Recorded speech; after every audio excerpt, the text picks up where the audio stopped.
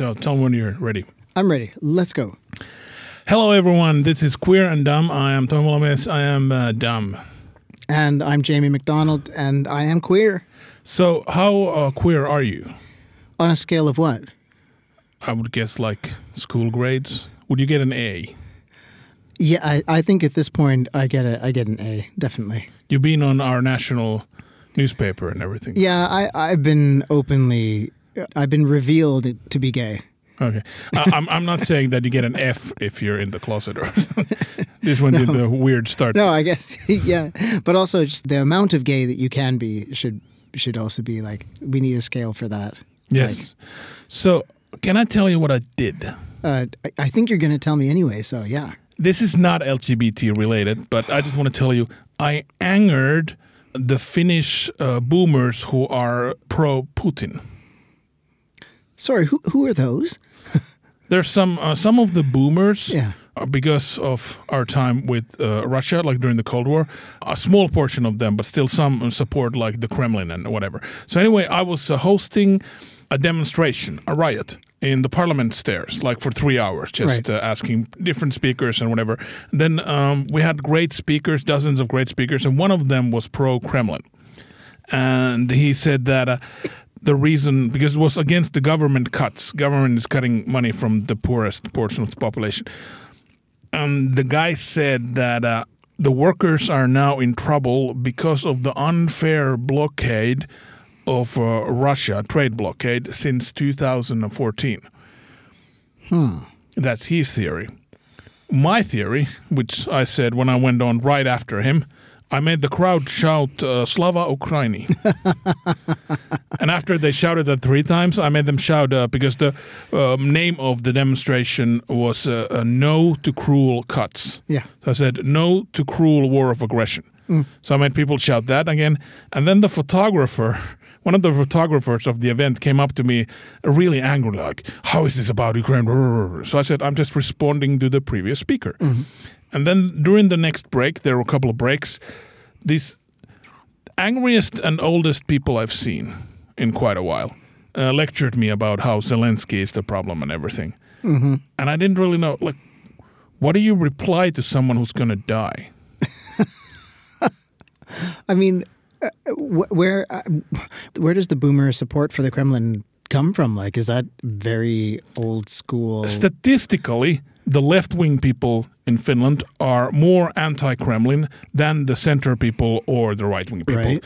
But there are organized left-wing people still, and they're mostly in the older population. Oh, so right, like so we're talking about like kind of actual communists. Yes. Yeah. Okay. They had some power in the 70s. Yeah. And back then they were called taistelaiset. International, they would be called tankies. Yeah. Oh, no. So boomer tankies. And tankies come from the word like when the Soviet Union sent tanks to Prague. These were the people who were like, this is good. Yeah. Finally a strong leader against the capitalist United States. I don't know where they really come from, but I'm so happy I made them angry. And there were 3 of them there. There were quite a few of them since they consolidate their power. There's not a lot of them in existence, but they move in packs and they go to demonstrations. Yeah, and they would demonstrate against the cuts. Yes, they would demonstrate. That's a natural other than place for that, them to they be. go to demonstrations because no one listens to just them. Yeah. So they have to go to other people's things and send one of them to speak, sort of like a tryout. So the speaker they sent was trying out the trade blockade message. But this is not about the LGBT. Or kind of, the Russia situation isn't the best. Well, do you know what? If we think about today's subject, we're going to, I think we can talk about Russia in that context. We can maybe come back to it. Today's subject is fake gay solidarity, a.k.a. pinkwashing. Pinkwashing. Let's start with the news. So I've told you about pro-Kremlin left-wing people. I will now tell you about LGBT conservatives. Okay. All kinds of great people. LGBT conservatives in Britain are accused of spreading misinformation with their Puberty Blockers podcast.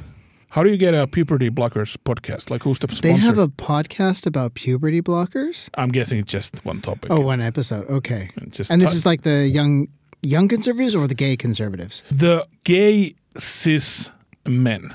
have a podcast, Yeah. and they were talking about how it is bad that puberty blockers are being given to trans teenagers. Wait, was the name of this podcast Never Kissed a Tory? Yes. Oh my God, it is the best name for a podcast. Anyway, fuck these guys, but great podcast name. It is possible to have. It's seriously good. But okay, so so if I'm guessing what their claims were, I would say puberty blockers are irreversible, experimental. This person on the podcast went on to claim that puberty blockers can prevent trans people from being able to achieve a full orgasm in adulthood. And he also said that they can lead to a micro penis. So these are claims that are around. They're being thrown around, but not in the medical community. The medical community hasn't found any of these claims to be true in any sort of way. So why are these conservative gay people spreading medical information that has no proof? That's just a hunch. I mean, for my part, you could have stopped the question at why are these conservative gay people? Oh, yeah. But puberty blockers, as far as I know, they've been used since like the 1980s, before that even. And what they were used for at that time, and they're still used for, is precocious puberty. So, what is a precocious puberty? So precocious puberty is when you're 7 or 8 years old and you're hitting puberty. Okay. And then they look at you at the doctors and go, oh, fuck, I don't think you should be going through this right yet. Let's put you on this stuff that slows down or stops the puberty it stops the onset of puberty. And then when it's appropriate for puberty to happen, we'll take you off the blockers and poof, there you go. The knowledge I have from this article is that statistically they save trans people's lives. Yeah, that's also quite possible. Because there's less suicides among the trans people who are given those because there's less mental illnesses and stuff like that. I guess what that must be about is that, look, I really think it's actually pretty hard to be a trans kid. In a way, it was easier for me to be a trans kid because I didn't know I was a trans kid and nobody really knew about that. So I didn't have anything to kind of measure myself up against. But if I was 8 or 11 or 12 and puberty was starting and I knew, or I had a strong hunch, that I should not be doing this puberty, I would be really distressed. So, I mean, puberty... You're going through a change that is wrong for you. Yeah, but you also know about it. Like, at the time when I went through puberty, I don't think I was particularly thrilled, but I didn't have a sense of I could do something about this. So I didn't have the same kind of anxiety about it. Like, of course, we didn't have the same level of kids being very distraught about going through puberty if they are perceiving that the puberty they're going through is not the one they should be going through, because we didn't have kids who knew about this before. So less information kept you less distraught. Absolutely. Yeah, I was much happier to be ignorant, I think, in this sense. There's one sentence that hits close to home. The critic of this said that people shouldn't look to political podcasts for their information on trans healthcare. And we're doing a podcast, we're talking about healthcare. So for the love of God, everyone just don't, we're not an authority on anything. No. If you have any idea, if you get any ideas from this podcast, use the authorities. Like in this case, it would be the NHS because it's British news. And I mean, the idea of the can't achieve full orgasm and the potential micropenis and all of these scare things, I find it really interesting that these Tory gays are really all of a sudden very kind of invested in trans people's sexual health. Are, in your experience, cis gay men, a bit on the older side, are they genuinely interested in the health of trans people, like from what you've experienced? They are absolutely not a monolith. I have to say that, because cool. They are different people with different opinions, really. And there are some who are I don't want to talk to them about it because I'm not going to have a good time. I can imagine such a person. Yeah, and there's others who are, really up to date with all the information, who are activists, and then there's people who are kind of in the middle, who are just like, yeah, whatever's good, just make it. As long as nobody's hurting anybody else, then yeah, it's fine. There's so much kind of fraught history because this is the weird argument that's coming out of a lot of gay people or lesbian people who are, and I suppose even bisexual people who are hostile to trans people or who don't think that there should be more trans people than there already are. Jesus. They have this idea that, this like one academic actually said that the goal should be to reduce the number of trans people. And I was like, what? That's kind of rhetoric that doesn't sound very good. That sounds like Goebbels. A little bit, yeah. But that is one of the UK academics who has been deplatformed and cancelled, and so cancelled that she gets to write, huge books about how cancelled she is. You never hear, we should minimize the amount of straight people we have. Yeah. Would that be a winning argument on the politics? Jesus Christ. Yeah. They feel that so many trans people, if left without the opportunity to be trans or without the opportunity to transition or without any of this knowledge, they would eventually grow up to be gays or lesbians or bisexual people. I mean, this doesn't work for me because I transitioned to gay. I didn't go the other way. But they're convinced that it's homophobic to encourage people to be trans because then they're losing cisgender gay and lesbian people. That's so weird. Welcome. Yeah. How common is it that you meet someone who thinks that they're genuinely sympathetic about trans people and still see them as failures? They would be better off if for some reason they hadn't transitioned. That is actually surprisingly common. It's common because a lot of people think that a cisgender body, if you could choose, a cisgender body would be better to have than a transgender body, or a cisgender life would be better to have than a transgender life. I don't subscribe to that at all anymore. I did because I had internalized transphobia that I had to work with like everybody else does. But you do meet a lot of people who, or they give you the thought experiment, like if you could take a pill that would make you cisgender, would you take it? And I don't like that question in general just because it brings up this idea that there's a value judgment to being cisgender. And like, I don't care if somebody has a cis body or a trans body as long as they're using it to protest. I would choose the body I'd feel most comfortable in. Yeah. That would be the best life. I think so, yeah. For me. And questions like that are weaselly. Yeah. There are these questions that are on the surface technically fine.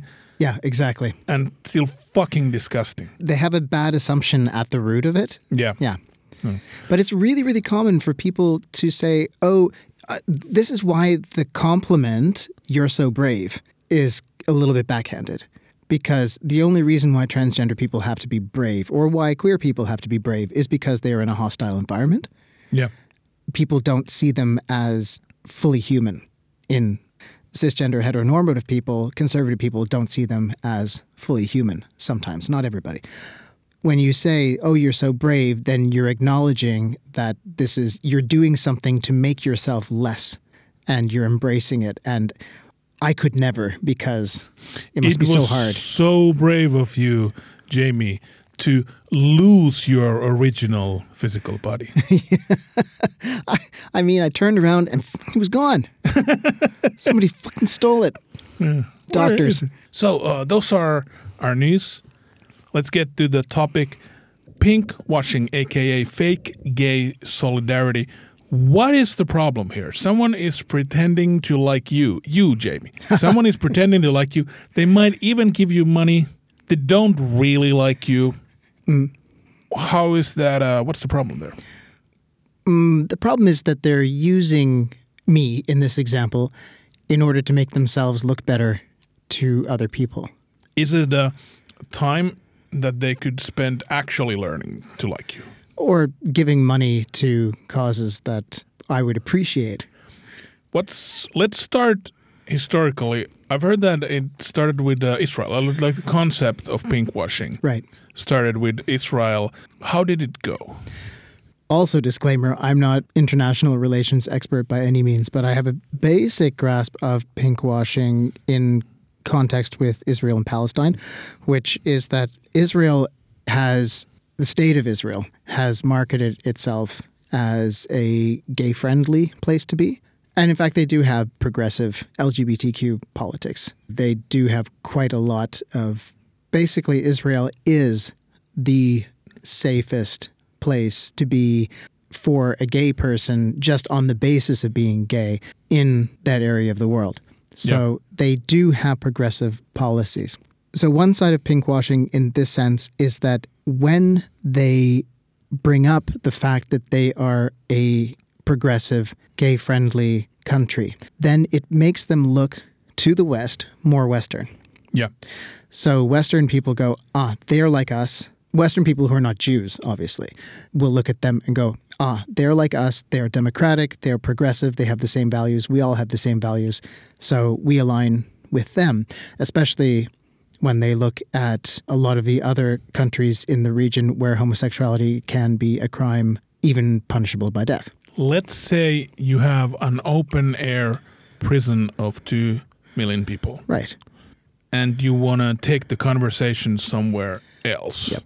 So if they use the gay community to take the conversation somewhere else, is that hurtful towards the gay community? It depends who you are in the gay community, but I think thankfully that this has been recognized as a thing where certainly a lot of people in the queer community do not want to see apartheid justified or swept under the rug in their own name. Just because I can go to a place and be safe as a queer person, it doesn't mean that it makes it okay that there is an open air prison with 2 million people in it. So pinkwashing is also, I've become a little bit more radical I've become a little bit more entrenched in this idea as I've gone on, because I remember years and years ago, if I had been invited to speak at a conference or to perform or something like that in Israel, I would have been like, hey, yeah, because I want to see every single country on the planet. I love to travel. I love to see everything. I love every place on earth. I want to go there. And when was this about, when you would have been like, sure, I'll go to Israel to I would have been like 10 years ago. Yeah. So even I knew the situation, but even despite that, I'm not one of those people who necessarily will limit my international travel to the countries where I feel safe or to where I agree with the politics. Yeah. It takes a lot. Like, I don't know if you have any of those where like there's places that you would not go because of the politics. And I don't mean like necessarily war zone, because like that's kind of a different... It would feel weird to use my hard-earned euros to feed the economy of an apartheid state. Yeah. I have friends who won't go to the U.S. Yeah. And they won't give the U.S. their money. And like, I want to go to Budapest. I want to go to Istanbul. But my partner's like, no, we're not going there until the current regime is out. And my thinking is often like, hey, there are queer people living there. We can find their places and we can give them money. But I lose this argument. These questions are so tough. The hardest question for me is the smaller evil. If I was in the United States of America, would I vote for like a Hillary Clinton? Right, yeah. Or a third-party person who has no chance? Right, yeah. That would be incredibly tough. Yeah. And this seems like a question of a smaller evil. Like if I take the pinkwashing money, I can do something good for it, but it would feel dirty, sort of. Yeah. At this point, for instance, if Israel would invite me to go there and perform, I would say no, partially because I would be furious the entire time. Yeah. There's no way that I could just square that in my own mind. I just wouldn't be able to do it. Having said that, I want to go there, and I want to go there and see the people, and I want to go there and experience what the culture is like. I really do. Hear that, boomers? Your politics can improve as you age. Not all boomers. But and then the other question is, of course, like the safety question when I travel. I've been invited to go to events in places like Dubai. Yeah. Again, I really wanted to go. I was kind of on the verge of going. And the thing is for me, because if I don't tell people I'm trans, usually they don't figure it out. Unless they really know what they're looking for. I pass really well. Thank you, genetics and testosterone. But someone pointed out to me once, I was like, what's the risk factor? Because I can always just not be openly queer when I'm there. If I'm there to do something else, I can do that thing and I just don't have to say anything about being gay or being trans and I'll be fine. Then my friend pointed out, so what happens in the event that there's a medical emergency? What happens if you're unconscious? That was the thing that made me go, oh no. Because I've never been knocked unconscious, like either in a fight or accidentally. It never happened to me, but it's definitely within possibility that it happens. I fainted in the army since I was carrying too much and it was too hot. So I just fainted. Yeah, that's my one experience. Okay, pinkwashing. Can you tell me some experiences where you've done it? You've been a participant in pinkwashing, and can you tell something there where you've said no? I'm trying to figure out what is okay and what isn't. Well, the things that I have participated in that I've wondered about, but then I've gone, I don't know, is mostly the kind of corporate pinkwashing, which I don't think is anywhere near as egregious as the homonationalism and... What is homonationalism? Right. So homonationalism is something that goes kind of along with pinkwashing. Yep. Homonationalism is the idea that ideology of sexuality can be linked with a nationalist ideology. So what happens, it's a kind of dynamic. And what happens in this dynamic, for example, is that a country that is good to LGBTQ people is seen as, Western and progressive and democratic. Oh. And then a country, predominantly it's being used against Muslim countries to say that this country is not progressive towards gay people. They murder their gay people. Therefore, they are bad immigrants. And they should not be allowed into our country. And there's this kind of also this parallel thing that happens where homosexuals all around the planet should have solidarity with each other because it's almost like gays are in the same country. And when a country like the US does something like, even though they don't have actually very good laws and records for queer rights, they will use the worse records of other countries as a way of keeping those countries down and perpetuating racism. So it's sort of like, hello, gay person, you are the citizen of gayness, hence you should look at nations based on how they treat gay people and not look at if they do insane drone strikes or have an open-air prison. And the U.S. perpetuates this just as much, of course. Yeah. And then it also gets into this, then comes back to like Russia and Ukraine, where Russia is also a country that severely limits its queer people. And wildly. Yes. I had a really weird experience when I was in Riga. I was there for a theater show. It was about a gay and trans wedding. It was very cool. It was a co-production between Finnish and Danish and Latvian artists. It was lots of fun, very well attended. I had a lot of fun in Riga. But I also kept seeing kids 25 and under. And so many of these kids in Riga, to me, they were queer coded. And by that, I mean, like, I looked at them and thought, that's probably a queer kid. Because the way that they dressed, behaved, exactly. Everything. They did all. And then I started looking around. I'm like, there's nobody queer coded over the age of 35. And there's tons of queer coded people under the age of 25.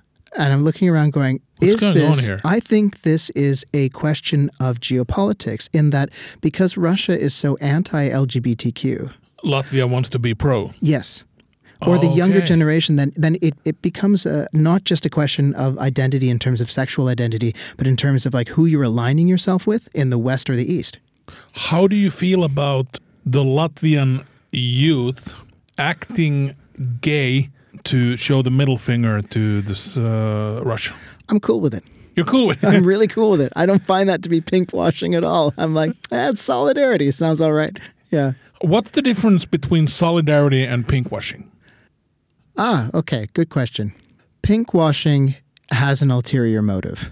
So like this is kind of the point also with the homonationality is this idea that for instance, the idea that I as a gay person should support, for instance, Israel because they have my back, and forgetting the idea that I can have solidarity with Palestinians and not be just racist towards them, completely separate from my own sexuality.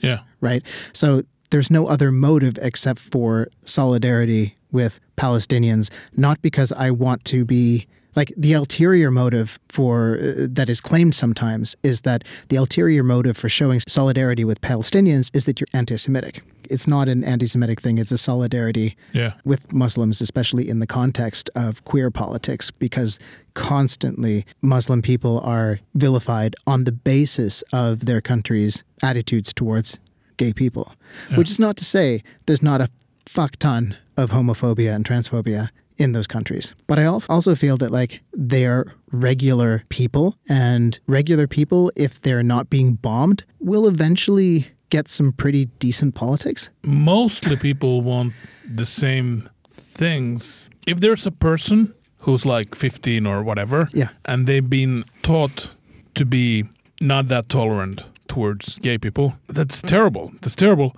But nowhere does it say that you should then support bombing them. Yeah, but that's what's kind of being asked is like, well... The ask is really big. Yes, it is. But you see this on Twitter right now all the time. If you have a queer person who is in support of Palestine, there will be comments underneath that tweet about this is what Hamas would do to you. And it's a picture of a dead person. Yeah. For instance. That's really common on Twitter right now. This idea that because somebody is homophobic, that they deserve to be genocided. It's the dumbest idea ever. And the people who are saying that, either quite a few of them can be actually homophobic, or they're like 10 years away or like one generation away from being, since the Western tolerant attitudes towards homophobia arrived yesterday. Yeah, they really did. Yeah. Yeah. You've seen them arrive. Yeah, pretty much. And I've been a part of them not arriving in my lifetime, you know? Yeah, you've stopped them from arriving with your attitudes. Yeah. So the same way you had anti-LGBT attitudes and you grew out of them, people in Palestine can as well. Yeah. You weren't bombed to death. No. So that's homonationalism, and that's the difference between solidarity and pinkwashing. I'm still trying. Yes, but sure. But then if we look at if we look at the commercial side of pinkwashing, which happens maybe a little bit more here. You know, I've been a part of advertising campaigns. I've done a voiceover for a very rainbow advertising happy beer brand in Finland. Was it good money? It could have been better, actually, now that I'm thinking about it. That's the regret. Now that I'm thinking about how big... That's the regret. Yeah. It was a good campaign. That's the thing. I saw it was a good campaign, and this is a very kind of interesting place to be, because obviously the more corporate entities show their support for Pride, generally I would say the safer I feel in that environment. I'm also annoyed because I don't want to see these flags everywhere. Like, drives me absolutely bonkers. All June, I'm like, put them just... Why do the rainbow flags drive you bonkers? Because they can be so inauthentic. You know, it's just slap the sticker on, sell more things. Hey, we're good people. I'd actually like to know, what are you doing? For real, what are you doing to make things better, other than slapping on a rainbow sticker and saying, yeah, we don't tolerate homophobia or transphobia in our company. Meanwhile, the gay and lesbian and queer and trans people who work for those companies have a shitty time with some guy in IT or a woman in accounting or with the CEO. You know, that's really quite normal, is that a lot of companies will say that they're very inclusive, and then they won't actually put their money where their mouth is. What could those companies do better? First, they could probably just listen to the needs of the employees who actually work for them. And then another thing is, actually, this was very weird when I was looking, and I was reading up. I found a bachelor's thesis in marketing from Helja Haga, actually. So a Finnish. One of the bigger schools like that you take after high school. Right. And not university, but like sort of half. Yeah. And this was a bachelor's thesis, so not necessarily the most rigorous out there, but a really, really interesting take on how to avoid the pitfalls of pinkwashing and how to do corporate social responsibility. And there was really, really interesting things from the surveys that they had done where they had talked about how millennials, especially, like an overwhelming majority of them, expect to see corporate social responsibility as part of any brand that they're working with. Mm-hmm. And they expect to see Pride marketing. But then they had all these different ads that they rated in terms of like how authentic or inauthentic they felt and how much they would increase or decrease the likelihood that they would buy something from that company. And it was really, really interesting because the inauthentic stuff was like the Burger King ad where there was a cartoon of Ronald McDonald and Burger King making out. I don't know if you saw that at Pride last year or something like that. Yeah, they're kissing. And you don't really see, you see the back of Ronald McDonald's head, but you know who it is. How would you feel if they were fucking? I mean, that would be... Actually, I think that would be much more authentic because it would be so out there that we'd be like, yeah, you go. That's like, get it, girl. You go, Ronald. Get it, girl. Like, and then the worst thing you can do in an ad is to use the language. Like yes or, slay. Everyone hates that. Rappers, I met some rappers in the entertainment industry, and when a reporter comes up to them like, yo, yo, yo, yo, yo, mm-hmm. Everybody hates that when someone imitates their speech. Yeah. And the best things that you could do were donate to causes that furthered LGBTQ safety or whatever. And the second best thing you could do was sponsor Pride events. And then the worst thing you could do is just use the language and kind of have something that you could make a joke out of. And it's sort of also interesting that in these surveys, nobody really liked any of the ads. And there was never But they any... expect them. Yeah. And it was a question, it's a lesser evil again, too. It's like, there was a ad from the Body Shop, and it was just two guys in a bath, and they've got a lot of bubbles around them. They're just having a bath. One's got his arm around the other guy, and that's it. That was the most authentic one people saw because they were like, yep, this is how people are. It's just a normal ad, except there's two men in it, blah. Some people thought it was stereotypical. Somebody apparently thought it was homophobic. So, you're going to always have people who think it's the opposite of what they intend. But then, Pride every single year has this problem of it gets very expensive, especially when there's like 60,000 people marching for Pride, and they're all going to need toilets somewhere. Yeah. And a modicum of security wherever that happens to be hired. But all that stuff costs money. What are some... We don't have to name the bad ones. Can you name like a good Pride sponsor like a company that's been there and been authentic and the company treats their employees well regardless of whatever? Are there some good examples? A lot of the most long-standing Pride sponsors will be actually queer-owned businesses. Oh, really? Right. Yeah, because you got like Barefoot Wine and Proud Optico, the opticians. Yeah. And other places like that. Klaus K Hotel, they are year-round. They build themselves as a gay-friendly hotel. Interestingly enough, one of the sponsors of Helsinki Pride has traditionally been the State of Israel. Oh. Have you known this? No, I have no clue. They have their own float. Yeah. And they often have their own tent at Pride. And it's tourism. It's basically an advertisement for come to Israel because you can be a tourist safely there. Do you think the situation will be different next year unless some improvement is seen in this? I'd be very interested to see whether that changes or not. That was actually the source of a campaign. There was a protest about that, but I think that was in 2012. Yeah. Or something like that.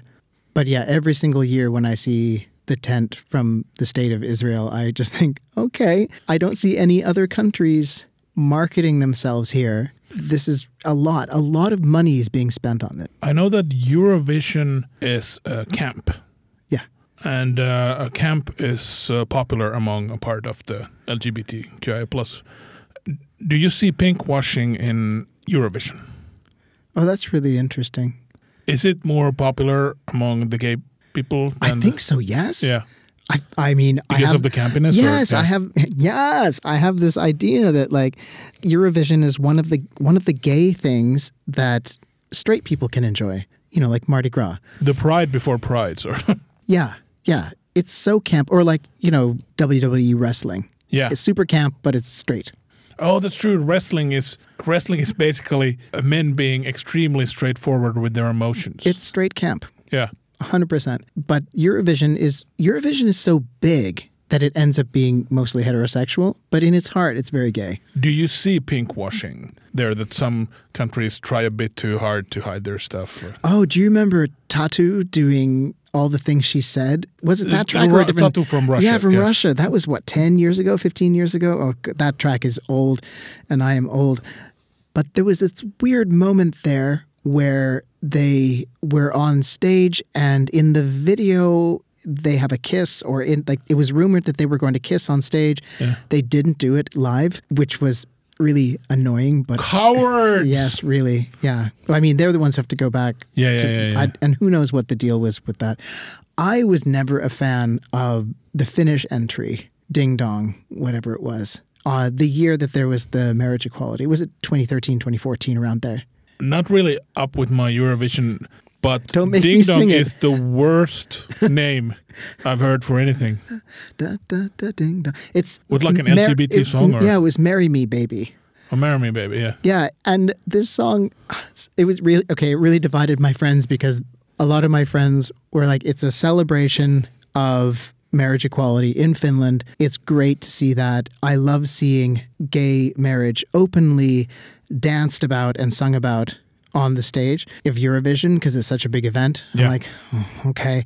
But for me, it was like the lyrics are something along the lines of, I'll change my last name, I'll do the walk of shame, something, yada, yada. And I was just, The walk of shame. It was all very heteronormative ideas of marriage. And it was supposed to be, the song doesn't have anything gay in it, in the lyrics. Yeah. But the timing of it. Oh, so you need to get the reference. Not all countries know when Finland got their gay marriage. I'm sure that during Eurovision, everybody, you know, it was all announced and that. But then I think that Conchita Wurst, why are we talking about Eurovision? Yes. Conchita Wurst was the real deal at the same time. Yeah. So Conchita Wurst, that's not any kind of washing because you have a person doing what they do. Mm-hmm. But that's a good way to raise awareness. I think so. Yeah. I'm still sort of trying to get the differences. How can one be authentic? Is it that when someone is pinkwashing, like a corporation's pinkwashing, and they make an ad, it's bad because they're looking at the gay community from sort of like straight eyes? That's the embarrassing part. Yeah, when they make something from straight eyes and then everybody in the queer community goes, ooh, no, you didn't. It just looks embarrassing, you know, because we understand that there's somebody's heart is behind that and they really do feel like they want to be supportive. But just in the sort of way of like people will say like, you're so brave and not realize that it has actually whole other connotations. They haven't gone and kind of checked it with queer people to go, is this... And also queer people, not a monolith. They're going to have so many different reactions. But also corporations are kind of stuck between like a rock and a hard place, right? Because... You have sympathy. Yeah, you have to. You should be advertising. Advertising is how you get your brand out, right? So any kind of communication is going to be advertising. Yeah. Even if it's just a message of solidarity and you donated money, that is seen as advertising because it is marketing your brand. So there's no way for them to communicate that isn't marketing. And then if they want to have solidarity during Pride Month, then it's a good thing, but then it's also a cringe thing. I'm wondering how a company spends a lot of money on something, an ad or a sponsorship or something, and they don't consult with a queer person. Have you run into this phenomenon where the straights are like, we know about them gays, we know how to market to the gays or talk to the gays, we don't have to consult a queer person? I'm sure there are tons of examples. I'm thinking about whose slogan was the love is love thing? I feel like that was that American, but it was also part of same-sex marriage campaigns. For some reason, love is love is only, like, queers make fun of it now. Okay. It's seen in the same kind of vibe as live, laugh, love. Oh, yeah. So we're like, oh, okay. It's like kids speak. So, or just, a Karen has written this, there's a white wall and somebody has written on the kitchen wall, mounted in vinyl in a horrible font, love is love, and you're supposed to somehow be inspired by that every day. It's terrible. And I don't know why. I don't know what about it makes everybody just go, this thing sucks, even though we know there's nothing bad was intended with that. You suggested this topic for an episode. I immediately got interested, but I was wondering, you must have some terrible, absolutely horrific example of pinkwashing in mind that sort of caused you some emotions. What's a really bad example? What I really started to think about with it this week was that I saw at least a few gay guys white European gay guys, cis gay guys on Instagram going just ham in their support for Israel. Yeah. And, you look back in their feed and they holiday in Tel Aviv, and just this idea that they were repeating these sentiments about how can you as a queer person not support Israel, which is absurd. These people who holiday next to an open air prison. It's a weird holiday. I feel so much also for the people in Israel as well, who just would rather be victims of Hamas, who would actually be, living their lives, and people who are always protesting Netanyahu, who are trying to get him out of office, who hate him and who recognize how bad the politics are, and they're just trying to be there. That's, indefensible and utter shit. My Twitter exploded, my Instagram exploded. Everything went to this who you stand with, who you support. And of course I see a very big, divide in my friend group where there's like most of the people I know they want to bring in the entire context of Israel and Palestine. There's a lot of people who are very conservative or who don't know that they're this conservative who are blanketly standing with Israel. And then I have friends who are Jewish and Israeli. I haven't heard from my Palestinian friends, but the ones from Israel who are just in an awful lot of pain. Yeah. And that's kind of what my social media feed looks like. But the way that some gay guys were just... I was like, this pinkwashing really worked on you, didn't it? Did you feel angry like this is not the time for homonationalism? Or?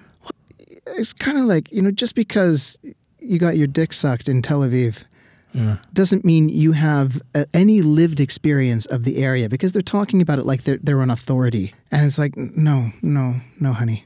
So that pissed me off an awful lot. And it's not all the white European gay guys I know. Definitely not. There's So you saw examples of successful pinkwashing. Yeah. So that's where the term started. Nowadays, it's most often used with corporations. Yeah. Is there other use, like commercial use and nationalist use? I don't know. I'm not a massive expert. Anything beyond that. The thing you hear about the corporate a lot more, because that's what's going to touch most of us in our daily lives. And then there was kind of, I seem to remember that post 9/11 there was also this racial stereotyping or ethnic stereotyping and religious stereotyping of Muslims that had to do with their purported anti-LGBT stances. And there was something also in Canada, but I can't remember what it was now. How effective is it to try to make a gay person anti-Palestinian, anti-Muslim with this Israeli pinkwashing from your experience? Is it just a few people? Have you seen a lot of it, like successful pinkwashing of gay people, LGBT? I would say I've seen a fair amount. Mostly party guys. Party guys. Yeah, mostly. Just because they're there to have a good time and they're not there to think too hard about what's going on. And, if they already went there in the first place, then they have to have had a little bit of, rationalization happening in their minds already to begin with. Since they so know if it gets challenged, it's going to go stronger. They're going to have a party at an apartheid state. Yeah. So you need to sort of figure that out in your brain before you you have to put everything in order so that you can do it. Yeah. So you would say pinkwashing isn't that effective to people who have nuance? No. It's very effective to people who need a stick to beat, people who want to seem progressive but nevertheless have an idea about Muslims. If they want a reason. Yes. They want a reason to hate. Yes. Yeah. And that seems to be a very good reason to hate Muslims because look at what they're doing to the queers. Yeah. But we love the queers. So look at what they're doing. And it's the sort of thing where there's like the danger of having any kind of the homonationalism of having solidarity with other gay people no matter what, or having solidarity with people based on an identity is dangerous because it can stop you from building the moral argument from the ground up. Do you know what I mean? Tribalism removes nuance. Yeah, sure. I don't sound like the dumb one anymore. It's just my influence, darling. Yeah, thank you. Thank you very much. What have I forgot to ask you about pinkwashing? Or is there something you want to ask me about pinkwashing? Like my first ever time seeing it? Or Yeah, I would say, did you know about it before this conversation? I knew about pinkwashing after the latest Star Wars. What? The Rise of Skywalker. What did they do? In the end, there was one scene where in the background you could see two women characters who never were given a name. I don't think they were given a name at any point. Yeah. And these two women were kissing. And you could sort of see it quite easily. It wasn't like zoomed or anything. Yeah. But the composition of the screen was that you could see it. But the scene was extremely easy to cut. Yeah. So you can just figure out that for the Chinese market, they don't even have to reshoot the scene. They can just cut it. I'm pretty sure they didn't show that scene in the Chinese market. Yeah, probably. So there was stuff about that. First of all, I was watching Star Wars and I'm like, this is the worst film of lesbians. And then you were on board. And then I only had to wait like 2.5 hours of pointless plotting to see lesbian. Good thing you didn't watch it in China. Yeah, then there would have been nothing. Yeah. There would have been nothing in the movie. Yeah. So I was like, whoa, what the hell? So I go on Google and I'm like, and then I noticed that there's this thing called pinkwashing. And they're trying to seem progressive. Yeah. The Disney world has quite a few gay events. They have like gay days. Yeah. So the people who were talking about that, they don't know how to feel. The gay community didn't know how to feel about it since it's nice to have it there, but it's so little that it's almost worse than nothing. Yeah, I mean, I feel like this is sort of like the queer experience with a lot of media or a lot of encounters with straight things is that it was meant as a compliment and you can tell that, but at the same time, thanks a lot, I guess. The good examples have consultants. Yeah. And this makes sense because in any movie, you're going to have like a war movie, there's going to be some lieutenant or something. Yeah. So Bound, the Wachowskis, their first ever film, I think, Bound. They had a lesbian consultant telling how everyone, the actors and the director, how lesbian sex works. I love that so much. That's so good. So the Wachowskis, back then, they hadn't transitioned yet, so they were men. Yeah. I don't know how many other movies have like a lesbian sex consultant. You know what? Now I need to know which ones do because that I think is like basically a whole film club should be made on the basis of that. The sex scene in Bound is sort of it kicked my puberty into such overdrive.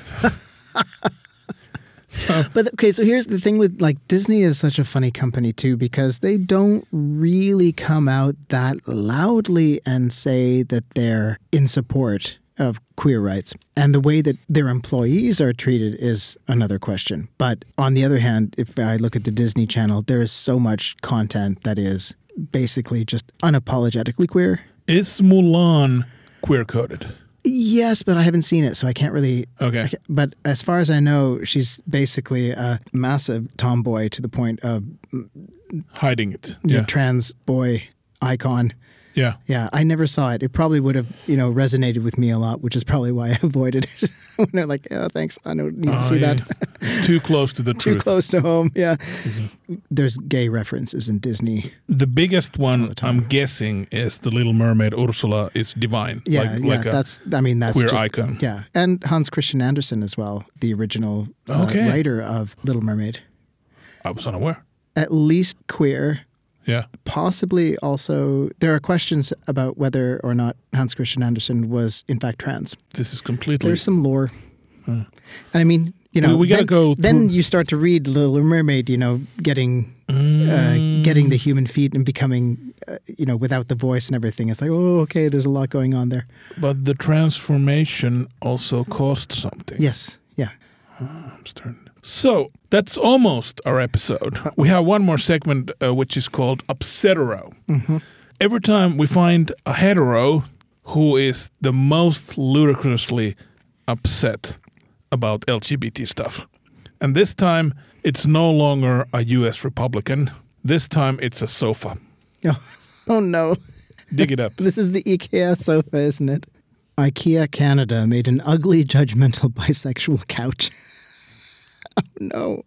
How do I know that the couch is straight? Because an upsetero has to be a hetero. No gay person, no gay couch would make a message this awkward. That's what I'm thinking. That just tells me you've never been on gay Tumblr. Oh, that's true. So I'm still nominating this couch. So this straight. says, when you change or to and, nobody believes you. Or it says, when you change nobody or to and believes you, depending on how you read the sofa.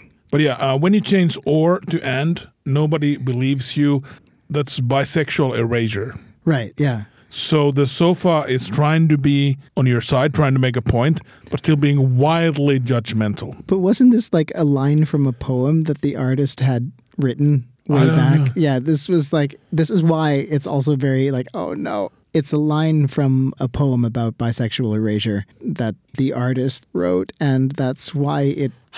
I mean, spoken word poetry does not belong on a sofa. This is the one IKEA product where you should be missing a piece. Incredible. This one, I mean, the hands one, the bisexual one is incredible, truly incredible. Some of them are ugly as sin, and two of them I would have in my house. Of the love seats. Yes. The IKEA Pride collection. Oof. This particular couch we're talking about has just an endless amount of hands. Like to speak, like hundreds of hands on it. So a judgmental text in the pillows and everywhere else, just endless amounts of hands. I wouldn't take a nap. I mean, it's meant to be emotionally vulnerable and something you connect with. And it's just emo and terrible. Oh, it looks like a lot of vomit. This collection that they had, it was, they're mostly not that great, I don't think. But I guess you couldn't buy any of these. The collection is called Love Seats. Okay.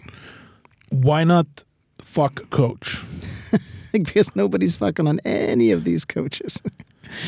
But you said you couldn't buy any of these. How come? Because it's a concept. It's not they're not actually in stores. It's a campaign. So they made pictures of products they don't have. Yeah. There's a fake judgmental coach.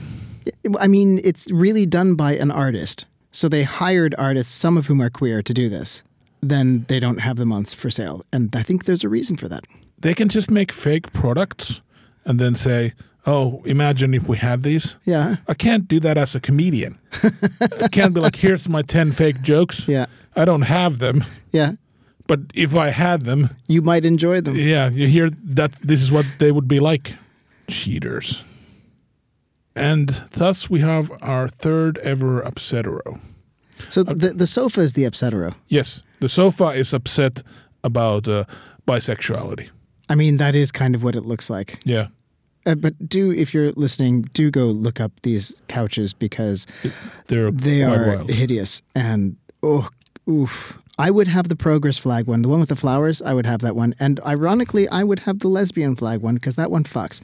Yeah. But the rest of them, that's the problem with being trans. Our flag sucks. What's the trans flag? It's the white, pink, blue. Oh. Was it blue, white? No, it is blue, pink, white, pink, blue, something like that. I should know my own flag. This has been our episode. Thank you to anyone listening. We hope your sofa doesn't judge you.